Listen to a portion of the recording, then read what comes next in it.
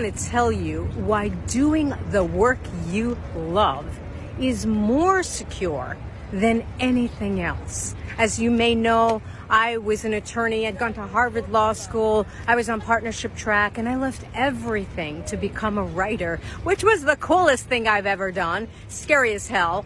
And you may think I had money, but I didn't. But that's a whole other story in my books. But here's why I want you to know why it is the most powerful thing you will ever do, why it's more secure. Because you're living your right life.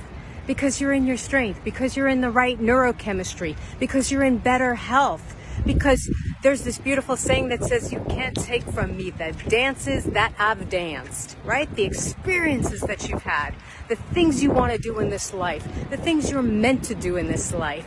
If you're doing them now, that's the ultimate security.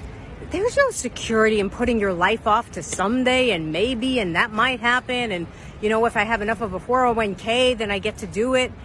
Do what you love now. Even if you don't do it as a job, even if you don't leave your job, do something you love right now. It will give you more security than you could ever imagine. I want to help you rock your brilliance, so make sure you like and follow, my love. All right, and drop me a comment. Shortcast Club.